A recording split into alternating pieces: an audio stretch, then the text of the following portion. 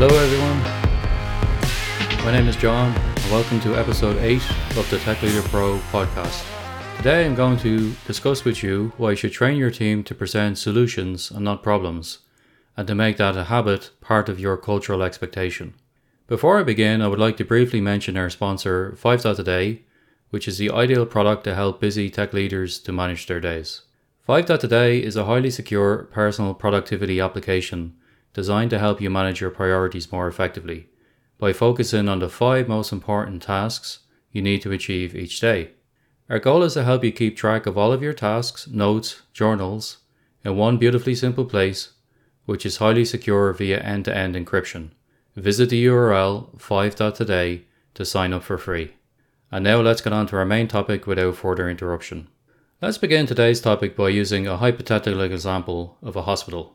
Suppose you are a manager of a hospital and you have the following medical specialists working in your team: a heart specialist, a brain specialist, a physiotherapist. Day after day, they each take turns coming to your office to present problems and ask for solutions. The brain specialist gives you a report of the issues faced by an injury patient and asks you what should be done next. Meanwhile, the heart specialist has a patient that is not responding to the prescribed medication, so asks, what would you try next? The physiotherapist has a patient that is not getting better in spite of months of exercises and asks you, what do you think should be adjusted in their training program? Obviously, this is a ridiculous situation that would never occur in a real hospital. After all, how could one manager possibly have some deep knowledge of different parts of the human anatomy? Furthermore, the medical practitioners have their own reputations to protect, not least their medical licenses and insurance, to be seen dead asking a manager for medical advice.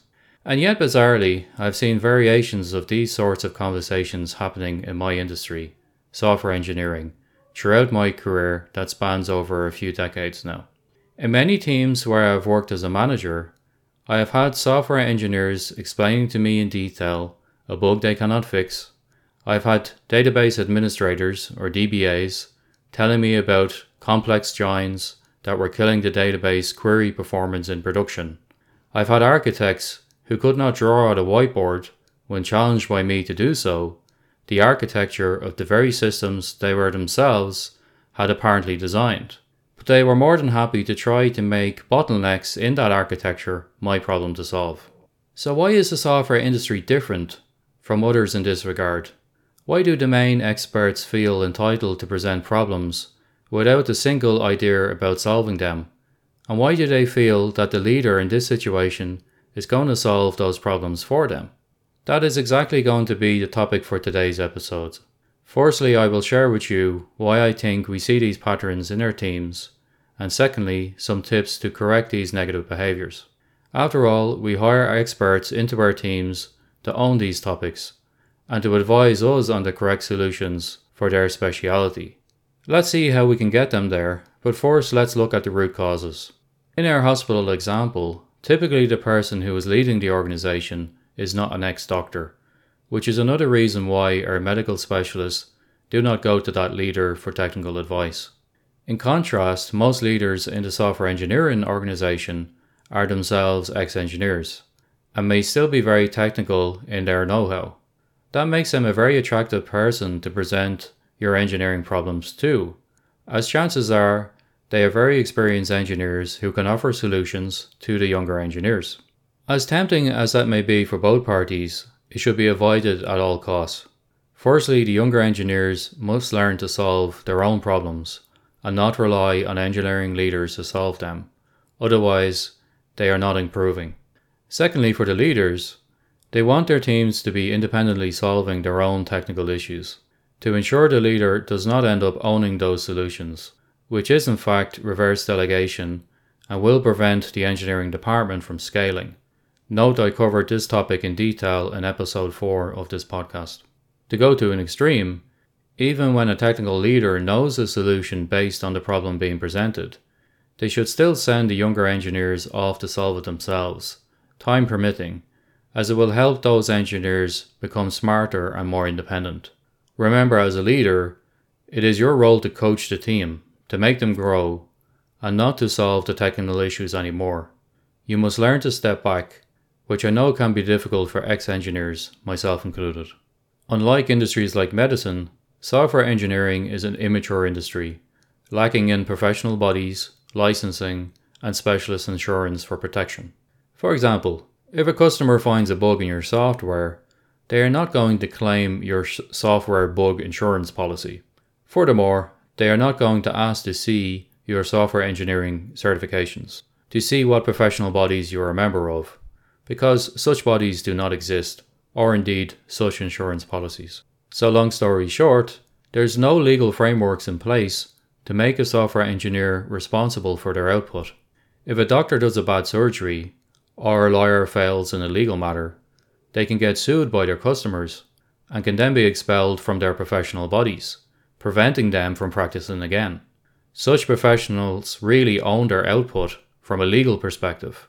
They must solve their own issues. In contrast, a software engineer has no such consequences, so they can more easily pass responsibility for their issues to somebody else, without that legal accountability framework. Therefore, it is your job as a leader to fill that accountability gap. You must make them feel accountable to you in terms of presenting to you their solutions, not their issues. Let's look at how we can achieve this next, starting with their motivation. Sometimes when we have a big production issue affecting a customer, we place a lot of importance on finding the root cause of that issue via root cause analysis or RCA. While this is an important step, it is important to remember that this is an early step, and now the hard work begins on finding the fix.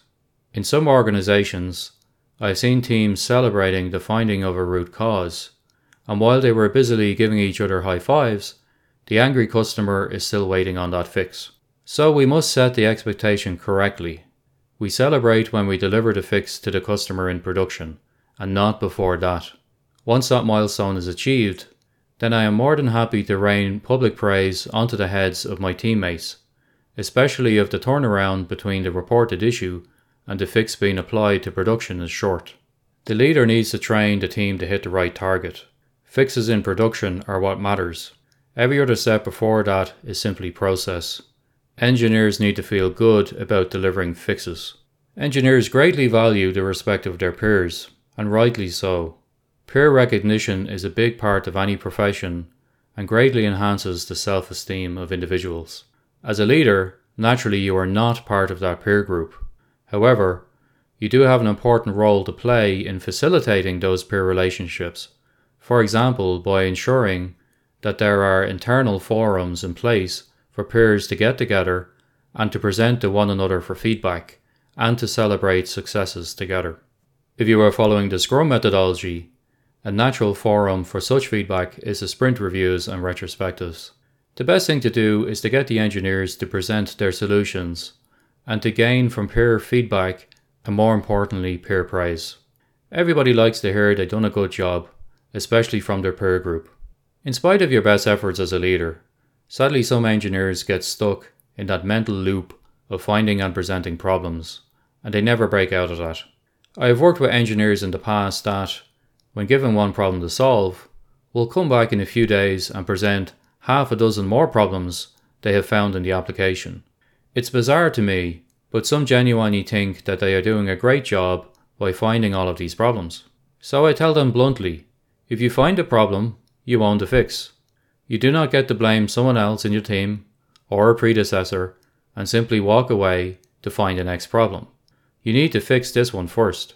However, in spite of clear expectations being set, sadly I've had to let engineers go from my teams that could not get past this mentally, and no effort in coaching was going to solve it. You have to cut your losses sometimes. Instead, I want to focus my efforts on those teammates that get things done. The absolute superstars are those who find and fix issues without you even knowing about it. All engineers should strive to achieve that mentality. So let's next focus on how you can coach that into your team. So how do you get your best engineers to be those superstars?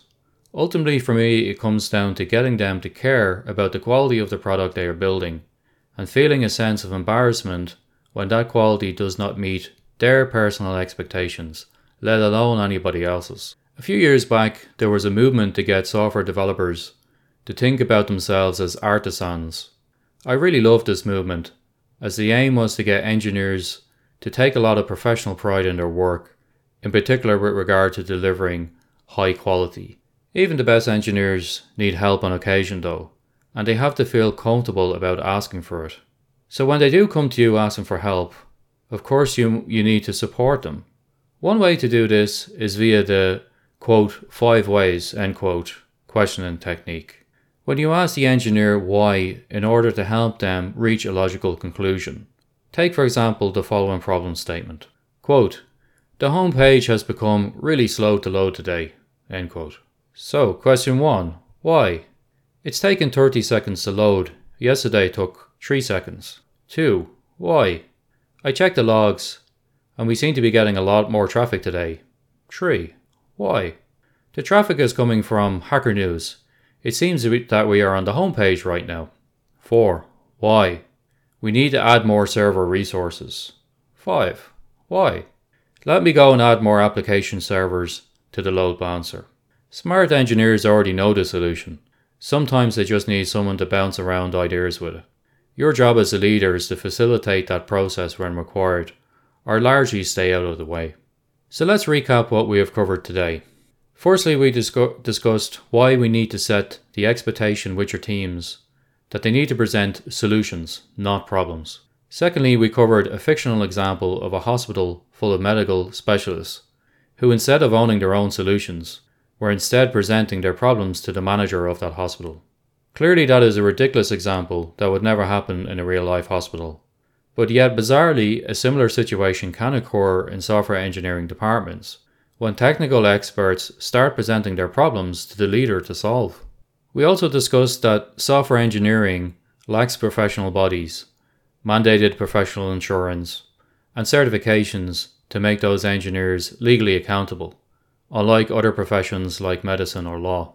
Note I am not advocating for such regulation. However, we must accept that in the absence of some formal frameworks, it is up to the leader to enforce that accountability internally within their department.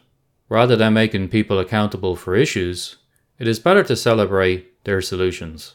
Make pride around the delivery of fixes to production for customers the main goal to celebrate in your teams. Give praise as the leader, and ensure that peers are also encouraged to give praise. After all, we all succeed together. In spite of your best efforts, some engineers cannot be coached out of finding and presenting problems, and leaving solutions for others to find. You have to cut your losses with such characters eventually, and instead focus your efforts on coaching your up-and-coming superstars. One approach you can use for coaching these star performers is the 5 whys technique, where you simply ask the question why 5 times until the engineer starts to arrive at a solution by themselves. You want to be a facilitator in these engagements, not the direct source of the solution. Smart engineers already know the answers. They just need enough time and space to arrive there. If they ask for help, facilitate that. Otherwise, stay out of the way and let them do what they do best, find the solutions.